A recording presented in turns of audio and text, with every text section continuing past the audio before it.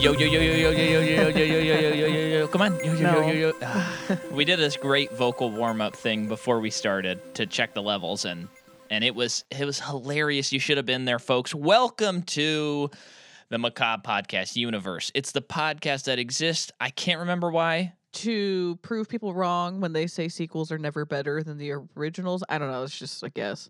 That's your guess? Yeah. Well, it's dead on, honey. Whoa. Sweetheart. And we are talking, we went way back in time.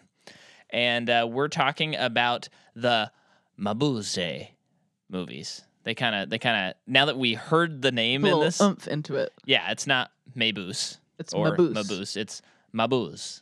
And even I heard Fritz Lang in an interview pronounce it Mabuse. Oh. No cute. SE. So we're talking about this pretty iconic series with some pretty interesting film history. And we got kicked off last week with the 4.5-hour silent film. Now we make the bridge and the jump to sound, which is pretty interesting. I don't know of any like series proper that has a jump like that. No. There may be. I'd love to hear it. You know, I know you could probably say like, you know, The Tramp or something like that, like Charlie Chaplin, but that's not like. But that's a character, right? Yeah, it's not like a continuing story. Yeah. So this is pretty unique as far as film franchises go. Although this might fall under it if there are so many Mabuse movies. We're just choosing 3 of them. What do you mean? Didn't you say there are a ton of Mabuse movies? Yeah, there's like 7 or 8, I think, including a couple remakes. So how come we're only doing 3? Well, we're doing the Fritz Lang movies because Did those other ones come after these first 3? There, let me look it up really quick. But cover for me if you would be so kind. Because if they have been throughout these 3 movies, then it would make sense that it would kind of fall under the Tramp kind of situation as well. Yeah. So, okay.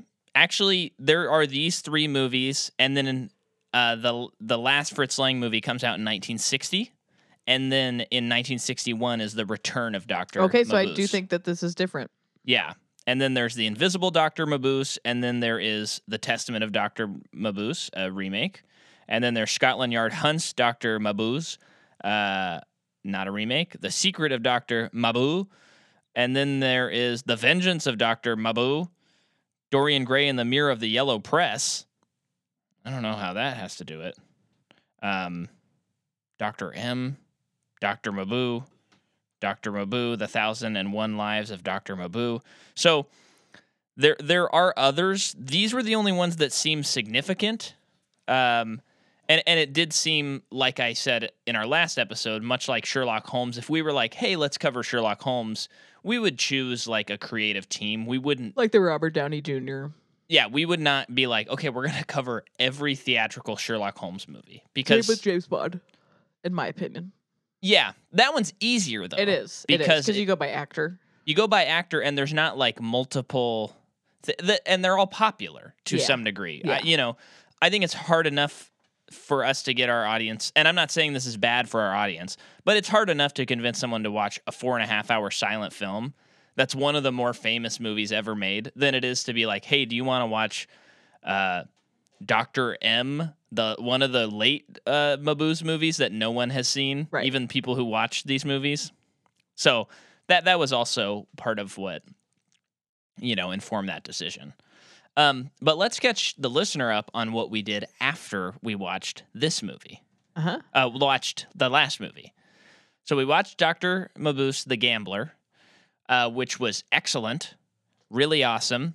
And you know what? Also, if you decided, hey, I just can't watch these, I think you should reconsider. So a little art film history, it's good for you. But if you're like, no, really, I don't want to, listen to this episode because there's some insane Nazi historical elements to this movie that are wild. So it's worth learning about either way.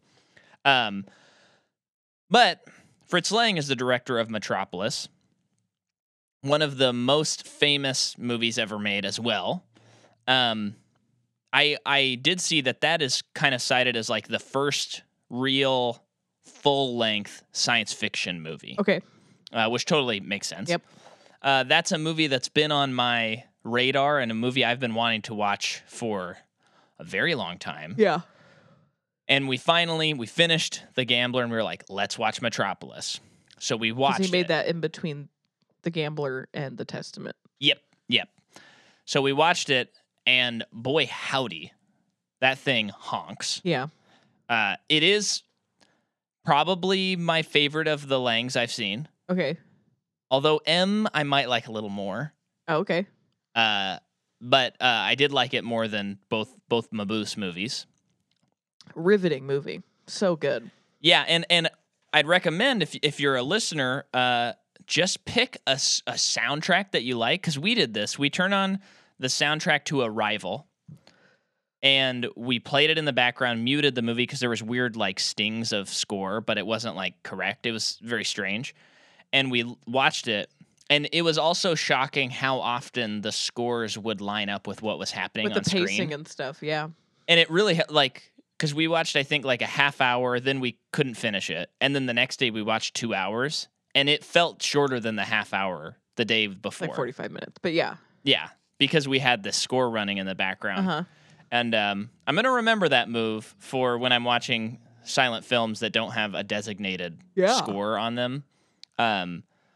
But yeah, highly influential. A movie much like this movie that comes out and people are like, yeah, whatever. Although this movie was a little better received. We'll get into that. Okay. But it was also a banned movie. Yeah, you so said H.G. Wells criticized Metropolis. Yeah, he said it kind of ripped him off a little bit. And once again, I think... The scandal. I know. I think the impression I'm getting from both these two Mabuse movies and Metropolis is that, like, American audiences were not ready for these movies. Uh-huh. And they were... H.G. Wells isn't American. Oh, is he not? Isn't he British? Oh, I don't know. Let me look it up. But even disregarding that, like, the New York Yeah. Times was not a fan of Metropolis, and, like, some critics didn't think it was very good. English. English, okay. So had that wrong, but still the point stands Uh-huh. that I think American audiences were not ready for Fritz Lang. Mm-hmm. But in part, one of the problems with that is they were shown. Wow, Jordan's pop filter fell off and almost went into her cup of tea. But in the U.S., they were shown truncated versions of these movies that were really edited. And then, why did they do that? Just because they thought it would appeal better to an American audience with a different cut? Yeah, I think with the first Mabuse movie, The Gambler, it was like, we can't show an American audience a 4.5 movie. Well, I think it was... Oh, okay. That's way by the too time, long. But originally that movie was released in 2 parts. In Germany. In Germany, so by Yeah. the time America would get They're it. like, let's just cut a bunch of stuff, make it, a 2-hour movie or whatever, and show it to audiences. So people were like, eh. And I do think, we talked about it last week, that though it's 4.5 hours, like, I don't think it's very necessary to cut anything, personally. Like, I feel like it all fits a really great tone. It's very long, of course, but, that's what I think. And Metropolis, I believe they were shown also a bit of a truncated version, like 10 or 20 minutes cut off. And then for years with Metropolis, there was missing footage. And it wasn't until 2010 that they found in this museum in Argentina, they found a print that filled in the gaps of about 20 minutes. So now... That's a lot. I know. The current Metropolis we have, I think, is like somewhere between like 5 and 7 minutes shorter than the original cut. Wow. And it was wild because I was reading all about it, and even it's more recent, as in like since 2010, that people have like fully embraced Metropolis as a masterpiece. That's crazy. Yeah, there are still people, there's someone like Martin Scorsese who's like always been a fan of Metropolis. Roger Ebert really liked it. But I don't think until 2010, with that missing like 20 minutes of footage that was added, people saw some of the stuff explained. Mm-hmm. So like there's this character that's chasing someone the whole time who has the craziest face. And it just seems, remember he's like Thin chasing. Man? Yeah, the Thin Man. He just kind of shows up in the old versions that we didn't have the complete cuts, and we didn't know like who sent him or why. Oh, okay. So there's just this random guy. And then there was also some stuff cut with like, there was this guy who thought that American audiences would be confused that the leader of Metropolis had an ex-wife named Hel, Hel. So he just cut everything that had Hel in it. Because of He double hockey sticks? Yeah, because he thought like Americans would be confused. And so that cut like 5 minutes and kind of some of the most pivotal stuff in the movie. So for like 80 years, people are watching this movie and they're like, yeah, they kind of make this weird jump to this android, whatever. Huh. And so now with 2010, the version of it, it's like, oh, this is like a very complete story. Didn't you say that Nazis, the Nazi party, liked this movie? Talking Metropolis? Yeah, for like the wrong reasons. Yeah, so we're gonna get to that. Okay. But Mike did mention that in our last episode. Where I heard it. That Hitler really liked Metropolis, and it started getting them like, I like this German guy or Austrian, but man, he should make films for our propaganda unit. Which I have all that info, and it's pretty strange and exciting stuff. So, but let's get into it. So after Mabuse, the first one, he makes a 5-hour movie called De Nibelungen. Oh my gosh. Which is probably great. Then he makes Metropolis. And Metropolis is so over budget that it nearly bankrupts the studio. It's a total flop. I would believe that. Yeah. It's a flop when it comes out everywhere. No, people just don't like the movie. It literally takes 80 to 90 years for people to appreciate this movie. But yeah, it started with a 1.5, whatever their currency was, budget. And then it escalated to a 5.3 and went way over dates and all that stuff. And he starts becoming a bit of a tyrannical director. Mm. So this is like kind of abusive on set. There's a lot of water scenes in Metropolis, and you have actors and actresses that are like, like freezing in water, just like... Mm-hmm. You have children in water. Children in water. A lot. Although someone pointed out that those were the happiest children they'd worked with because Germany was so bad at those times economically that those kids were like fed a meal every day and they were like totally happy to be there. Sad. Yes, it is. And then he makes 2 more silent films, Spies and Woman in the Moon. And then his first sound movie is M, which... I mean, we should probably watch very soon because you'd love it. Mm-hmm. And I think it's probably my favorite of his, which is saying something. These are great movies, all of these that we've watched. That's his first sound movie, and then he makes The Testament of Dr. Mabuse. And this movie is, again, written by him and his wife, Fritz Lang. His mistress and then his wife. Yeah. Thea von Harbo. Who wrote Metropolis. Yep. Yeah. Fascinating. Yeah, I know. They had she's great working relate. Well, I mean, I hope I don't exactly know, but we're gonna find out. They some had stuff for a time a working relationship. Okay, so we were able to turn on a little fan, so there might be a little background noise. Maybe I shouldn't even point it out, but Jordan is very pregnant right now. Yeah, and we got to keep sick. This place. Yeah, it's a classic sick episode. Everybody's favorites. Yeah, and Jordan... This baby's going to come out with a cold, I swear. You just got your coloring books. You may as well tell them about it now. It'll be August, but maybe... Or no, it'll be September when this comes out, but maybe there's still some left. Yeah, go to jordanmarieMcCawart.bigcartel.com to get my new coloring book that I made a lot of new artwork specifically for this coloring book. Cool. Yeah, it's really cool. I wish I was... Well, I guess I should try to do it because you've already done the art. I should try and do one. Like color one? Yeah. Oh. That could be fun. Mm-hmm. Be relaxing. I'd enjoy it, I think. I think it's relaxing for a lot of people. Yeah.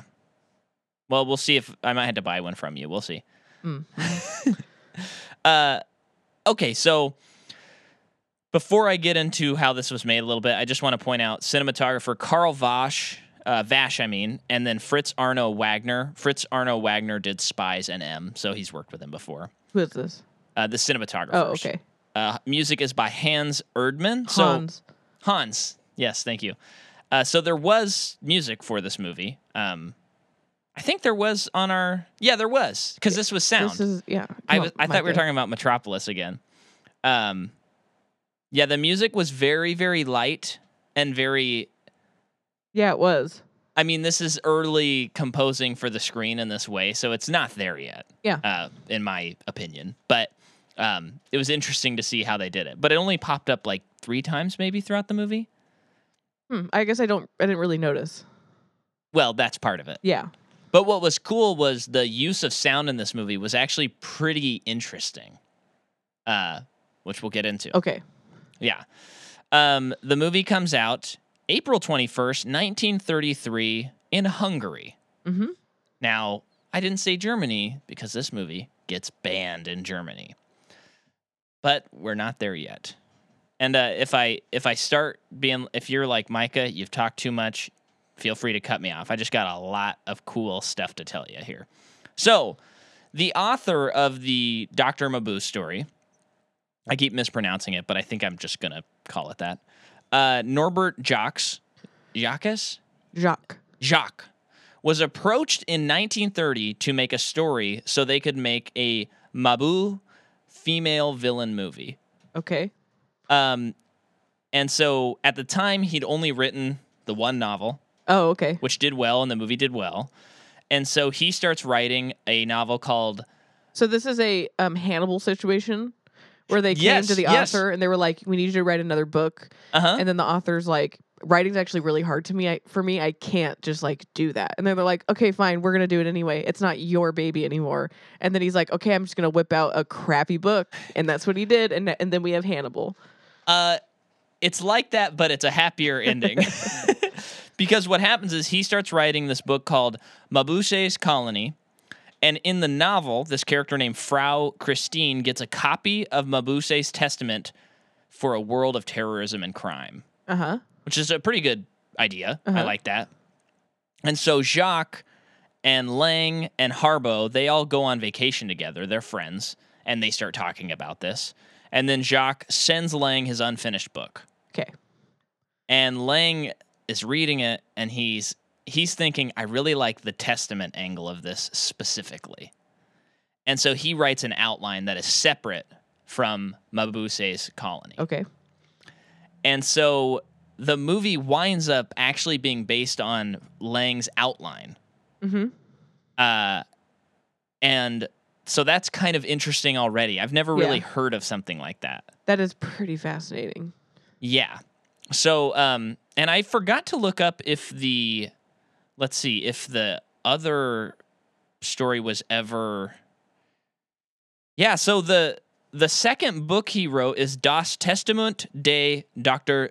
Mabuse, and it was written in the early 1930s, is what we're talking about right now, but not published until 1950. Whoa. Under the title Dr. Mabuse's Letztes Spiel.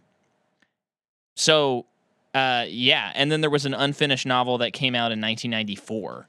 Okay. So, there's really not a lot of books about Mr. Doctor. Feels like more of a Fritz Lang thing. Yeah, which is quite unique.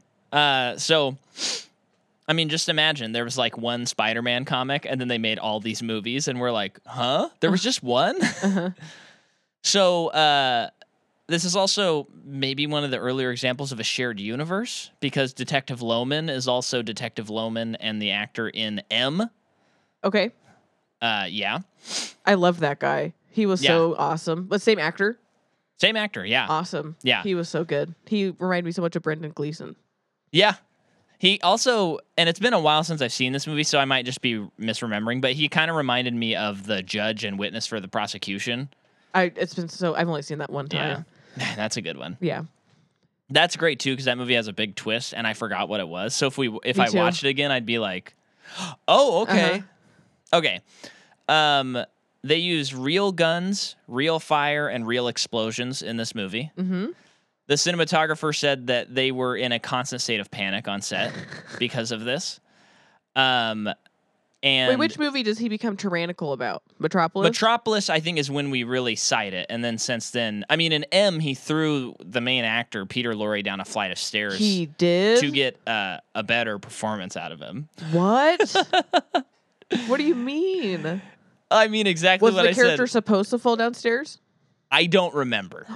But Jeez. yeah. But having said Did that, it work? that the last scene and the last monologue in that movie is one of the best endings in a movie, period. Yeah, it's like immediately it always makes me think of the Shining. Kubrick thing. But Yeah. and it's like, As I'm drinking out of the Overlook Hotel mug. yeah. And it's like, okay, with hindsight and all this stuff, though, it's like worth it. I don't know. Yeah, I know. Not okay. Not okay. Overall. Not okay. And I think there's more examples of not being abusive on set and it working out than being abusive on set and it working out. Like So pretty much any relationship. right. But yeah. So at the end of this movie, when there's that factory explosion, Uh-huh. I thought those were miniatures. Not the case. Makes sense why they spend so much time showing it. Yeah. Which I would think if you were in the theaters, that would probably be like Tom Cruise jumping off of a motorbike into a canyon and using a parachute. You'd be like, holy cow, this is crazy. Years and years later, Fritz Lang said that he would not do the supernatural scenes if he could redo the movie. He thinks those hurt the movie. Really? Yeah. I think that's a dumb opinion. What would he do? I think just let the movie play out without those scenes. Be pretty confusing, I would feel. I think so too. Okay. And I thought those were my favorite parts of the movie. So that's weird.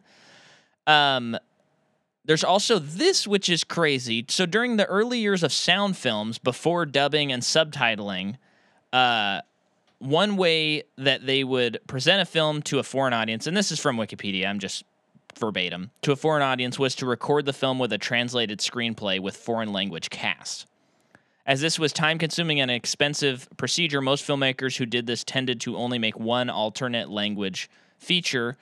Producer Seymour Nebenzahl felt that creating this alternate version would enhance the international sales for The Testament of Dr. Mabuse, and so Fritz Lang also directed the French Testament of Dr. Mabuse, which came out around the same time. So they like reshot the movie with French actors.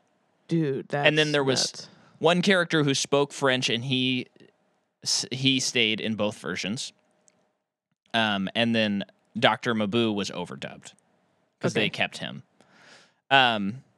So they start filming this movie in 1932. Hitler rises to power in 1933. And so this movie's going to come out in 1933 when Hitler is like Hitler. And then a little background here. Fritz, his mother has Jewish parents, so he is Jewish, slightly. Not slightly, but I mean, is.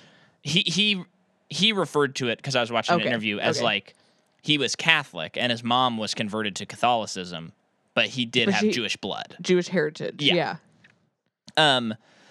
And so around this time, his wife, Thea Van Harbo, starts to sympathize with the Nazis. What? And they get divorced. What? In 33, I believe. Oh my gosh. Yeah. So then, before this movie comes out, Joseph Gordon-Levitt. Goebbels, the famous minister of propaganda, very, very bad Nazi man, calls Lang to his office and says that the Testament is being banned, but I want you to run the German film studio in UFA. The German film studio UFA, that's the name of it, sorry. So he gets offered this job to basically make films for Germany, which will, of course, have to be vetted and all of that. And he responds and says, my mother has Jewish parents. And Goebbels responds, we decide who is Aryan. So they're like, we're going to give you a pass. Goebbels tells him that when Mabuse appears to the professor driving at the end of the movie, he said, that's no good. He said, the professor needs to be killed. And Lang says, what a wonderful idea. That's so smart. I love it. In his mind, he's going, I hate this idea. It sucks. But he's like, what am I going to tell this guy? Tell him, yeah. And so during this meeting, Lang goes, I have to flee Germany. I have to get out of here. Yeah. This is it. Yeah. And so he's like, he keeps looking at the clock. And there's an interview. William Friedkin is interviewing him, the director of The Exorcist. Yeah. So I was watching this, and he keeps saying, I'm looking at the clock, and I'm seeing that the banks are going to close. Gosh. And so he goes, but I got to flee to Paris. So by the time the meeting's over, banks are closed. He runs home, talks to Thea, asks if he can, sell some of her jewelry, sells some jewelry, leaves that night, flees, never comes back to Germany. Now, that's the story he told everybody. Oh, okay. But here's what's weird about it. Okay. And this, if you'll remember last episode, we talked about how it's possible Fritz Lang potentially murdered his first wife. We don't know. Mm-hmm. So this is another weird thing.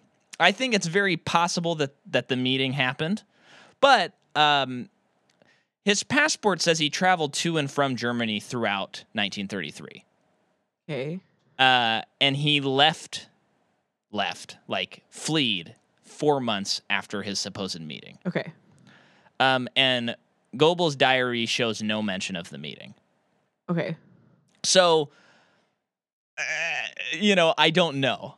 I do not know. But it seems like, yes, they would probably want to take advantage of this artistic genius. Yeah. So I think the meeting thing could have happened, but there's definitely something lost to either his memory, probably not, or maybe he's kind of lying about something. Yeah. Which maybe even if it's as simple as maybe he was ashamed of not leaving as soon as he could or as soon as he wanted. Yeah. And maybe it's something like that, or he actually couldn't leave that soon. Not a shame thing, but just something else. He just couldn't leave soon. I mean, he's married. But it is, regardless of her starting to sympathize or not, it's not an easy decision. Right. But what's crazy is, he's telling this story and it's so full of details, where it's like, I'm looking at the clock. I know that the banks are going to close. I got to get to Paris. And then it's like, but then you left 4 months after that? Yeah. I don't know. Yeah. Kind of weird. Have you heard about that?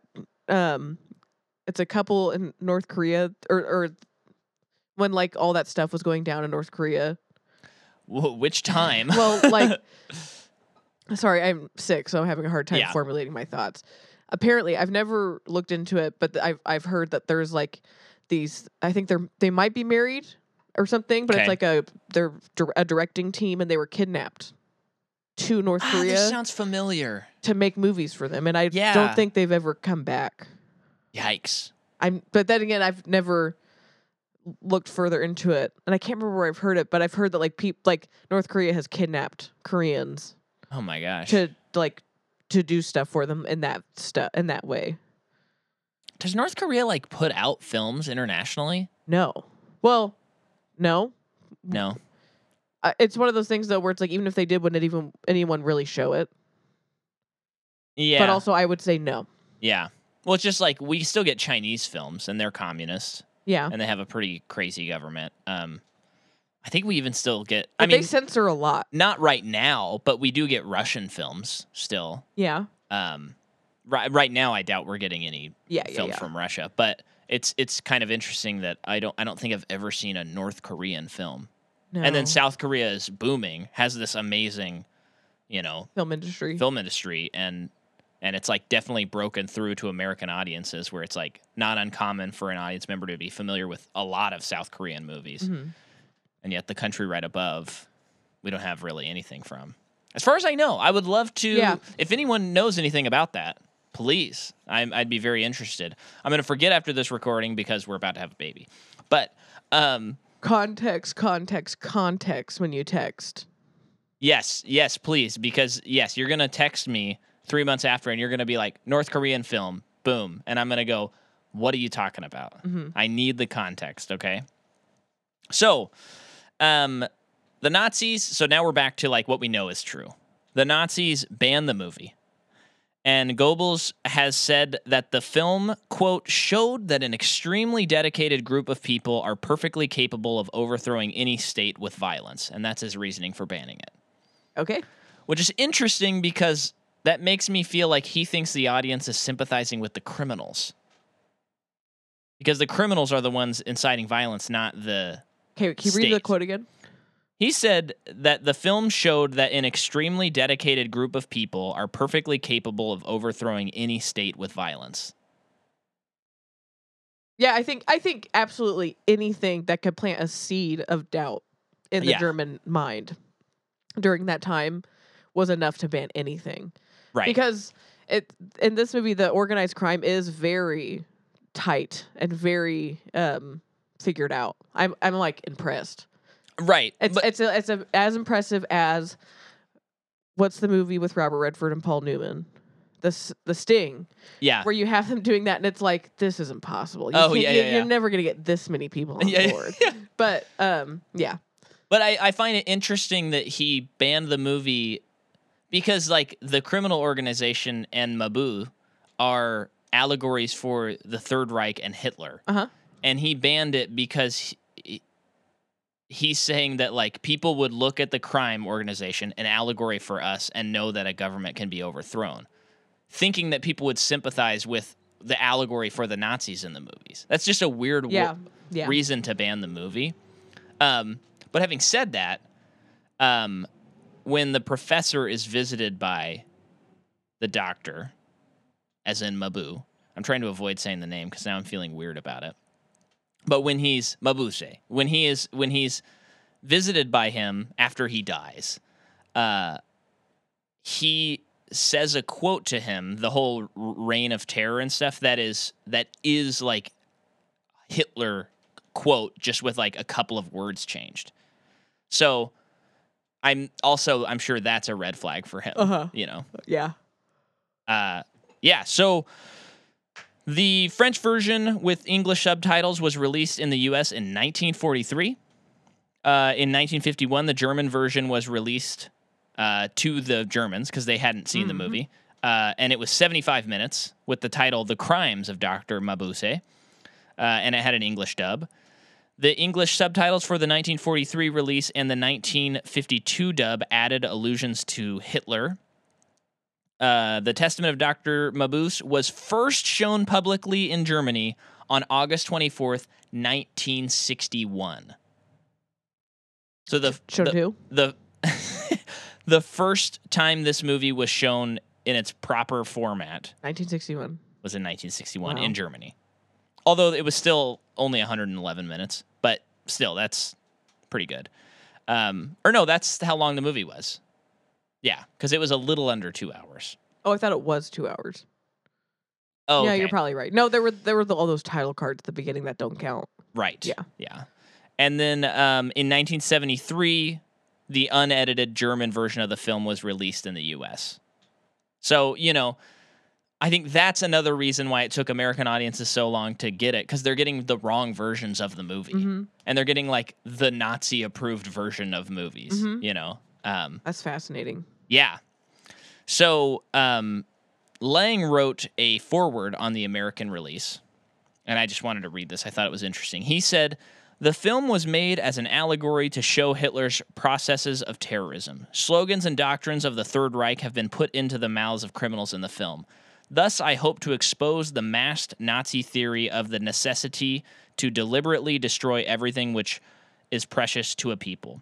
Then, when everything collapsed and they were thrown into utter despair, they would try to help in the new order." But the German cultural critic Siegfried Krauser, in his book From Calgary to Hitler, commented that Lang's comments smacks of hindsight, but his own analysis of the film indicates that it foreshadows Nazi practices and retroactively reveals Dr. Mabuse the Gambler, Lang's first Mabuse film, to be one of those deep-rooted premonitions which spread over the German post-World War I screen. Still, despite the Nazi ban of the film, Krauser is dubious that the average German filmgoer would have seen the analogy between Baum and Mabuse's elaborate criminalization and the Nazis.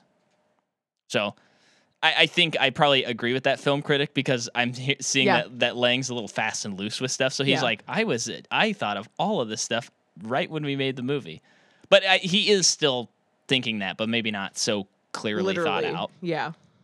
And then finally, my last note is that Christopher Nolan himself cites this movie as a huge influence on the crafting of the criminal mastermind, played by none other than Heath Ledger, None other. the Joker. Yeah. So, What? did you not hear what I said? Yeah. Did you have more to say? No, this movie's okay. just like one of the main. So, I mean, if you like The Dark Knight, you have to watch this movie. Oh, okay. Yeah, we have this movie to thank for making the best Joker. Joker had a lot of loyal people with him too. Yeah. So, What are you gonna do? you gonna hit me with some actors? Okay. You don't have to go crazy deep or anything. Otto Wernick plays Inspector Carl Lohman, like you had mentioned. He's also an M, like Micah mentioned. He's in a Titanic, not that Titanic, but a different one from 1943. Interesting. I didn't know there was one that predates ours. Third Reich's Nazi propaganda epic about a heroic fictional German officer on board of the Titanic. Sounds actually pretty fun. That's really fascinating. And then, sorry. The Nazis trying to get the Corps de la Mer. And then Tommy Bordell plays the professor. He's also in Fantomas, Iceland Fisherman. That's all German, and it all continues to be German. Thomas Kent is played by Gustav Diesel. Okay. Someone beat you to it, Vin. Don't know what to tell you. You're not that unique. He's also in Pandora's Box. Okay, that's a big movie. Yeah. That's a big movie, yeah. That's in the 1001 movies to watch before you die. Oh, interesting movie. Which is a German movie. Okay. And all of it's German. I mean, Yeah. I think this is German. Well, he plays Jack the Ripper in that movie. In Pandora's Box? Yeah. Sounds like you're going to want to watch that one when I get to it. Yep. And then The original true crime, Jack the Ripper. Lily is played by Monique Roland. That's who Kent. That's the love interest. Yeah. She's also in Foolish Husbands. Oh, they are so foolish. The Barber of Seville, and other German things. Yes. Is that everybody? Well, that you want to hit? That's the important players. Right. Because there are a lot of people in this movie. Oh, yeah, there are. So the movie begins, and we're introduced to this character. I didn't catch his name. Hoffmeister or something. Hoffmeister, yes. And we'll find out that he is basically a disgraced detective. Trying to get back his reputation. Yeah, and he stumbled upon something. He had been investigating some illegal activity. And he was in this place. Kind of this lab almost. Yeah. And there's this crazy like sound loop that's like and it really set a very ominous tone for the movie. I thought he was a bad guy. Which maybe you're supposed to think that. Yeah, I did at first as well, because I thought he was going to like kill these, nice scientists, but it turns out he's not. Yeah. They're in there, and these two dudes come in there, and he's hiding, but basically they discover him. Yeah. But they keep it hush hush that they do. Right. And they grab I'm assuming it's the Testament. Is that what it was? Okay. I don't know though, because the professor had it, so I don't know if this is something. But it looks like it was like plans. Okay. It was like paper. Yeah. Oh, I mean, I think it's a part of it. I mean, I think there's many testaments. Yes. Now here's one thing that I don't know if I got full clarification on in the movie. The testament is he like hypnotically getting it out there? Did we ever find out how it got to the criminal organizations? No, I don't think so. Okay. I never thought about that. I was kind of waiting for the shoe to drop on that, like there to be like, oh, he hypnotizes this person and that's how that happens. Or I just filled in the blank in my head where it's like, because of the events of the last movie, he whipped the people up into a frenzy. Yeah. Was arrested and everything. And it's like some people still believe in him. and they still believe in the work that he did. Sure. So he'll, like the Joker, like he'll always have a follower. Yeah, that's cool. I think that's what I just filled in my head. Yeah. It's very interesting that for a movie that he's quite iconic, these are some very iconic stuff. He is not very seen in this Barely movie. in this movie, and he It's really like a doesn't Silence of the talk Lambs at kind all. of situation. Yeah. What, like Buffalo Bill? Oh, you're talking No, about Hannibal Lecter. Yeah, in Silence of the Lambs, he's like not really, it's like 10 minutes of screen time or something crazy like that. Yeah. But yeah, so And remind me, did Silence of the Lambs, the book, come out before the other stuff? yeah, you were right earlier when you said Hannibal was the one where they were like, write another book. So he wrote Silence of the Lambs and it just threw in this killer, this cannibal. Well, he had written Maneater. I mean, He had Red Dragon. Oh, that's right. He had written Red Dragon first. Red Dragon, and then he wrote Silence of the Lambs. That's right. Yeah. That's right. Yeah. But still, he was in prison for that movie. Yeah. That's pretty cool. And I know we did a whole podcast on it, but I'm just reappreciating. It's interesting that the two books where he's not in prison are terrible stories. Maybe there's a pattern there. Maybe he should have been in prison and consulting in the other two. Yeah. But yeah, so Hoffmeister's... He's a bad guy, so we don't want to celebrate his actions. So we made bad movies about him. Do you remember how bad Hannibal Rising was? Gosh, it was terrible. That was one of the worst we've ever covered. Yeah. That was up there. Yeah. I don't know. I still don't know if it gets worse than Apocalypse, though. X-Men That's pretty Apocalypse, man. Yeah, so then this Hoffmeister calls the police captain and Lohman, and Lohman is like... Lohman is a character unto himself. Yeah, and there's some nice, like, kind of comedy almost where he really doesn't want to talk to Hoffmeister because he's disgraced. And then he's also on his way out the door. He's like, man, this is the first time in a long time I'm not going to miss the first act of this play that he's going to. Oh, was it? I don't think I caught that he said that. He had evening plans and stuff, but then Hoffmeister called, like you said, he's disgraced. So he's like, tell him he's a scoundrel and blah, blah, blah. Yeah. But he does get on the phone with him. He does. And he hears that there's like this criminal organization thing happening, and he's about to tell him the name, and then we hear and see that someone came in. But it's very like, I shouldn't say Hitchcockian because Hitchcock and Lang would be contemporaries right now. But it's that very much like, oh, we didn't see the action happen, but I assumed he was killed actually in this scene. And then we'll come back to that later. But then I think he starts singing. Oh yeah, is it? Oh yeah, I guess it's pretty right away that they go to the crime scene. Mm-hmm. He does go missing though. Yes. Yeah, he goes missing. He's Yes. missing for a portion. Yeah, and so they go to this crime scene. They're looking for Hoffmeister. I love this part in this scene. So Lohman's going around doing detective stuff. Yeah. And he goes over to the window, notices there's some scratch marks on it, and I just love the way it's shot. Where we're now on the outside looking in, and his back is to the mirror, to the window. Yeah. And he mimes scratching the window with his hand, like with a ring. And that just was like, man, this like such satisfying detective, hard-boiled stuff work. Yeah, because we find out that Hoffmeister, someone came in, he was scared, went to the window and tried to scratch the name. They don't know that yet. We know that, and we assume that pretty immediately that he wrote. I didn't assume that. Oh, okay. Well, said... I guess, I knew who he was trying to tell him about, but yeah. And so, but it's a light etching, so it's kind of hard to tell what it is. They take the pane of glass, and then at some point, Hoffmeister has been found, and he's at this insane asylum, and it's the same insane asylum where Dr. Mabuse is. Now, what's pretty wild is in this next scene, the psychologist proceeds to explain what happened in the first movie.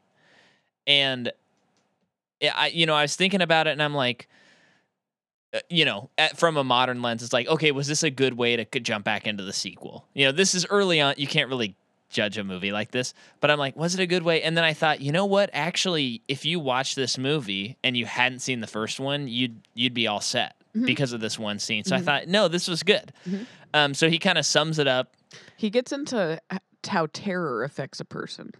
Yes. Which I thought was cool because when Hoffmeister is found, he has gone mad and he is constantly thinking that he's on the phone with Loman. Like he's constantly reliving the last conversation he had before being assumedly kidnapped. Yeah.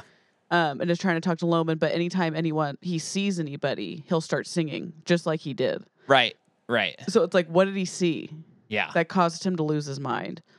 And then with Mabuse, he, as we know from the last movie, he went insane by the end and has been in this insane asylum the whole time, or since then.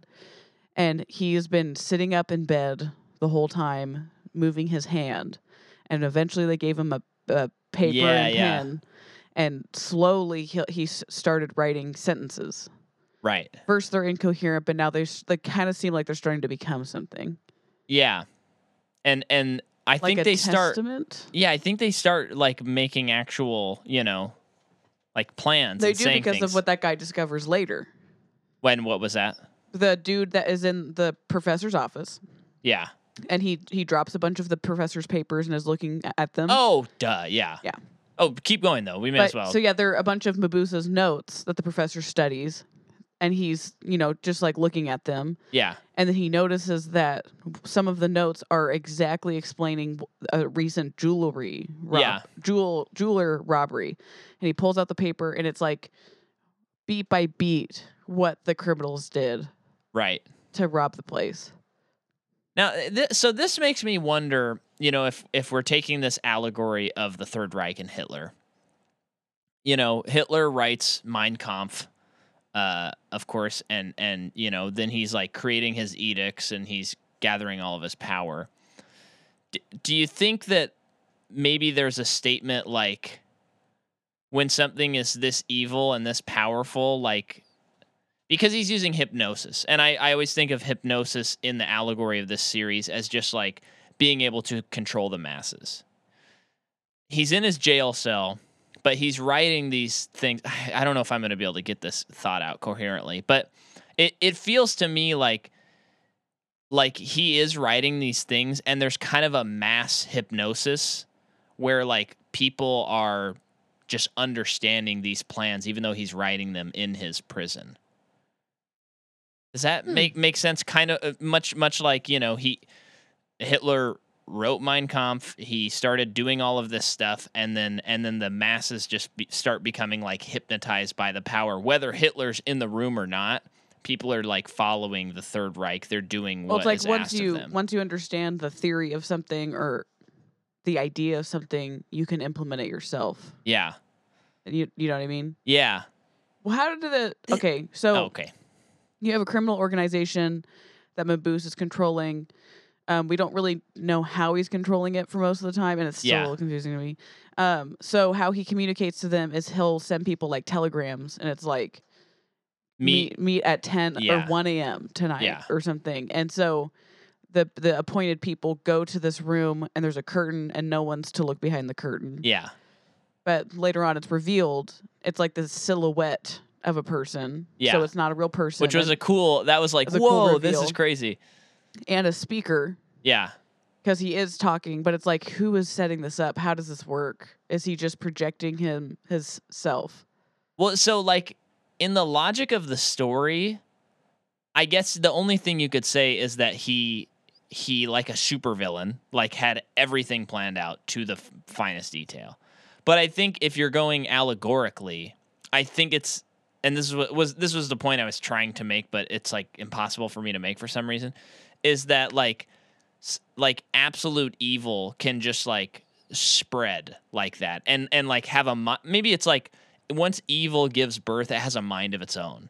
And so that's kind of what I thought about the movie, because once he died in the movie, I with my modern lens, I was like, oh, he hypnotized everyone there. He faked his death. He's going to get out and then he's going to, and I also know there's a third movie. So I'm like, he's definitely alive. But then he like basically Jumps consciousness. jumps conscious and all of this stuff. So I think that it's like, yeah, once evil is given birth, it can't be stopped, I think is maybe part of the message. Or like once a political thing like this happens, you can't stop it. Yeah. Yeah. Although having said that, he does occupy the professor's body, and I think maybe the professor's on the speaker. So like the internal logic of the story. So he's been doing that throughout the movie without the professor's knowledge. That would be like my plot. That's thought. interesting because pretty early on in the movie, we see the professor goes in his office and tells his assistant, like, I am not to be disturbed. Yeah, so maybe he's already like hypnotized by him. Makes sense which 'cause makes he's sense. really interested in him. Yeah, and there's that scene where he basically equates Mabuse to, like, he basically says this man, whether it's evil or not, he knows that the world kind of has to be recreated and destroyed. Mm-hmm. And he's a genius, and in some ways, like, I love him because he knows these things, and it's endlessly fascinating to me.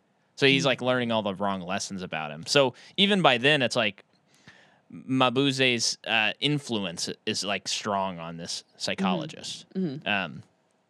Wow, this movie's getting better and better as we talk about it.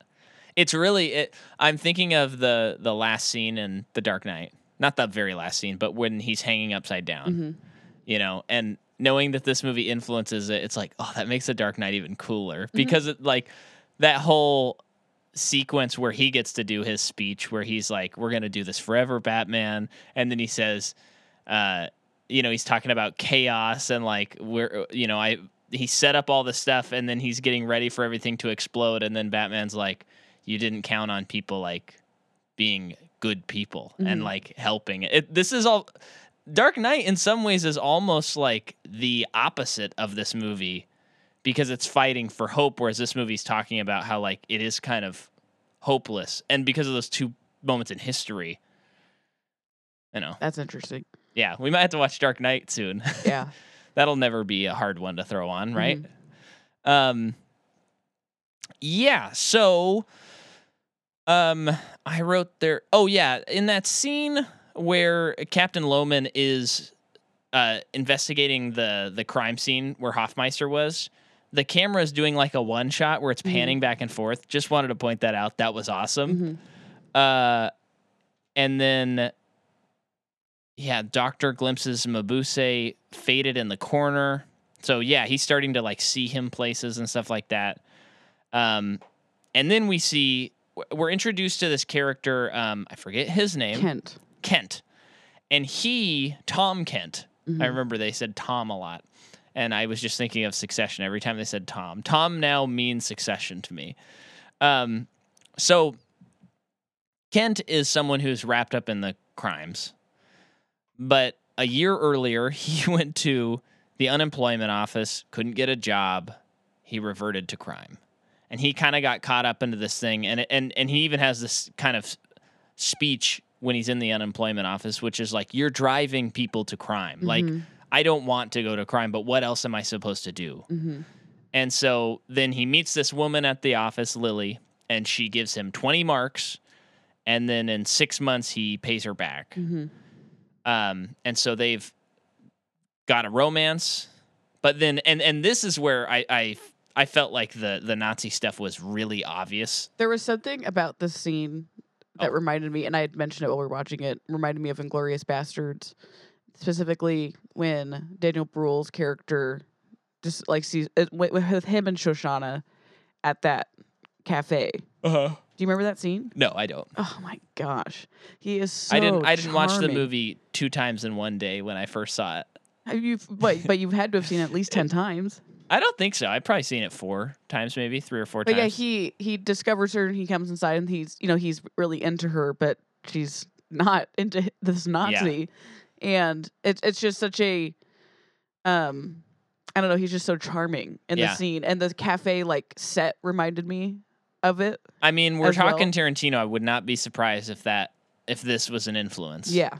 Although the cafe set kind of reminded me of like a ton of movies from this, the black and white days. This. No, I'm not taking it away. I'm just like He probably is kind of especially with the Nazi stuff. Yeah, it is probably that, and kind of the, like this movie and Inglorious. I mean, Inglorious, it's, Daniel Bruhl is a bad guy, but in a way, he is still being like, but there were like people that existed in the Nazi party. He is like a quote unquote small town hero. Yeah, and anytime we see him, he seems like a relatable person. I mean, he's a little creepy actually as the movie goes on. He becomes possessive and he is possessive and stuff.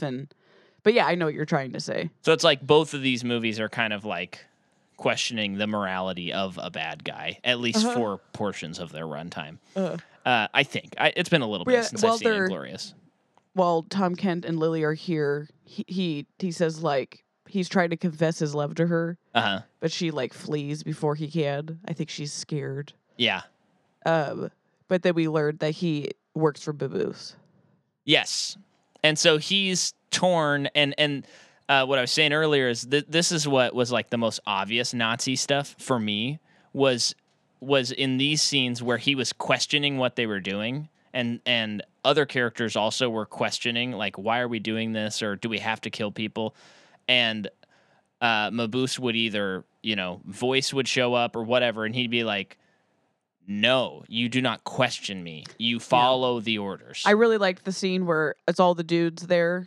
Yeah. And they are like, Kent is questioning killing people. Yeah. And because I think there's an assignment given where they are to do that. And this one dude like corners him and is like, oh, what? You have a problem killing people? We're all criminals anyway. Like, blah, blah, blah. And Kent's like, it's really none of your business, but since you're asking, I have killed 2 people, and that's why I wouldn't want to kill anybody else. Yeah, I that really was liked cool. That. Yeah. So then there's that scene with where the papers fall, and the guy starts putting it together, talks to the professor. So is that guy with the cops, or is he just another doctor? I think he was just a doctor. Okay. And then he's leaving, and he starts being chased by one of the 1,000 eyes of Dr. Mabuse. And so there's someone following him, and this is when I was like, oh, baby, this is that good cinema stuff going on here. He's sitting at a stoplight, and he's in a car, and then there's a car behind him with a bad guy in it, who we know, who wants to kill him. We're pretty sure. Ordered to kill him. Yes, that's right. And he kind of taps his driver to get him to honk his horn. They're at a stoplight, and they all start honking horns. And there's like 6 or 7 cars, and they're all honking their horns, honking. And then the camera pulls out to a wide, and you see smoke coming out of one car. And then the police let the intersection go, and all the cars drive away, and there's one car just sitting there, and it's the guy who was piecing it all together. And he slumped over. Mm-hmm. And I was just like, magnifico. That is such an amazing way to show this whole, like, an assassination of a person. It was awesome. It was so good. And by the way, M in particular, but you can see it in this as well, and even The Gambler, Lang is, like, very much one of the foundations of film noir.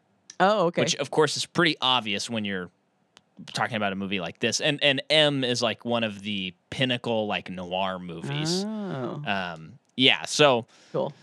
Yeah, and this scene really reminds me of that type of film, yeah. So they do that jewelry heist. Okay, why? Oh yeah, and so they're questioning like why does Dr. Mabuse, why does he not want money? He doesn't take any money. So, there's just all this mystery. I wonder how much of like the rise to Hitler had people in the ranks or whatever just kind of being like, he takes care of his people. Yeah, or like, what is he doing? Like, what is his advantage at this point? But then Hoffmeister is in the insane asylum, and Lohman goes to meet him. And learns nothing. Yeah. But it's shot really cool because there's like kind of like a see-through set where we see what Hoffmeister sees. Which is like the last thing that he saw. Yeah, and then it disappears. I mean, Mhm. it's like some sort of, they're putting film on top of film kind of a thing, but Yeah. it's effective nonetheless. And then Tom gets threatened by Mabuse, and there is no way out alive, is what he says to him. And so he says goodbye to Lily. Right. Writes her a letter. Yes. And then the glass expert figures out that what was written was Mabuse. Uh-huh. And so they're putting it together, but by now, I believe, the next scene, we see that Dr. Mabuse is dead. Mm-hmm. And again, I thought that he was hypnotizing people. I mean, in a way, he was and is. But he dies, which is So were you nuts. saying about the hypnosis thing when you were trying to formulate your thought? Yeah. Was the hypnosis is basically a like representation of how bad ideas get into people's heads and into like groups of people, and then it just snowballs. That wasn't what I was saying. Or no, that was like what I was trying to say, but you said it much more eloquently, and you kind of made it make even more sense than I thought. Thank you. Yeah. Yeah, it's like any there's like a, especially the world we live in right now, it just feels like someone can have So many Mabuses around, right? Well, yes. But someone can have a crazy idea. Like John F. Kennedy Jr. is alive and living on the East Coast. He is. And he's going to run for president. Yeah, he's going to run for president as a Republican for some reason. But like someone can have that idea. It's crazy. No one in their right mind would believe that. And then now with the internet, it's like it gets just enough people that then it becomes like a movement. And then you have, I think that's actually still pretty on the fringe, a lot of the Q stuff. But there's still like a lot of people that believe that kind of stuff. And it's so snowballed out of control. There's no way to like ground that person in reality as far as I understand it. Mm-hmm. Well, then you get to a point where a person tweets, don't give up, everyone. We're not losing. And then you get a bunch of people storming a building. Yeah. To try and take it over. Yeah. I don't know. I'm just making it up. Yes. Yeah. Just like a wild thing. Right. And it makes it really scary for what's going to happen next year. Uh-huh. Yeah. I'm scared for next year. It's going to be real bad. So, yeah. I guess on election night, maybe we'll just rewatch this movie to help ourselves. I don't know if that would be helpful. Maybe we'll watch The Dark Knight because we can count on people, being good, hopefully. Yeah, so, okay, and then this is where the doctor talks about how Mabuse could have seen the world through destruction. The only way humans can do things is by hate. So, yeah, great. I wrote netting doctor at 12. I think I was looking at the screen and typing, but I believe that this is when Mabuse, appears to the doctor. Yes, can you talk about that while I try and look up the quote? The doctor / psychologist / professor is going over the testament of Mabuse. And before him at his desk, Mabuse appears, but he's got like a weird mask on. Or like his eyes are like alien-like. Mike Combs sent me his notes from the movie, and one thing he noted is, especially if you, he said he looks like the Emperor from Star Wars. And while brother. No, but what was funny is I'm kidding. I didn't agree with that. And then I thought about in Empire Strikes Back, the original actor that they later replaced, it does actually look a lot like that. Oh, sure. Because they put this weird mask on a person. Does he know that this movie was made first? George Lucas? I'm kidding. Yeah. But yeah, did you find anything about like why they chose this makeup or something? I didn't see that. No. Okay. No. Just curious. Yeah, I think it's just demented. It's like he's becoming more evil, maybe. Okay. But yeah, it looks really cool. So he appears before him and is like commanding him to carry on his mission. Yeah. And so he has this quote, which apparently is basically just a either Hitler or Nazi quote with a couple of words changed. So he says, the ultimate purpose of crime is to establish the endless empire of crime, a state of complete insecurity and anarchy, founded upon the tainted ideals of a world doomed to annihilation. When humanity, subjugated by the terror of crime, has been driven insane by fear and horror, and when chaos has become supreme law, then the time will have come for the empire of crime. Jeez, that's chilling. It is, and you know, of course, you can think about that in regards to freaking Nazism, where it's like, you know, Germany is disheveled, it's ruined, and now there needs to be a world order, and it's us. So then our boy Kent, he tells Lily that he was in prison. Well, she shows up and confesses her love to him before he can say bye, bye, bye. Yes. Bye, bye, bye. She's like very much like, why would I not love you anyway? And then explains that he's killed 2 people. It was a crime of passion. Yeah. It was someone else he was involved with was cheating on him. I think. I'm forgetting, but or something like that. He killed a past lover and her lover or something. Yeah. I think, or he assumed that they were together. Yeah. It's very Shawshank. Yes. And he only got 4 years for it, apparently. Yeah.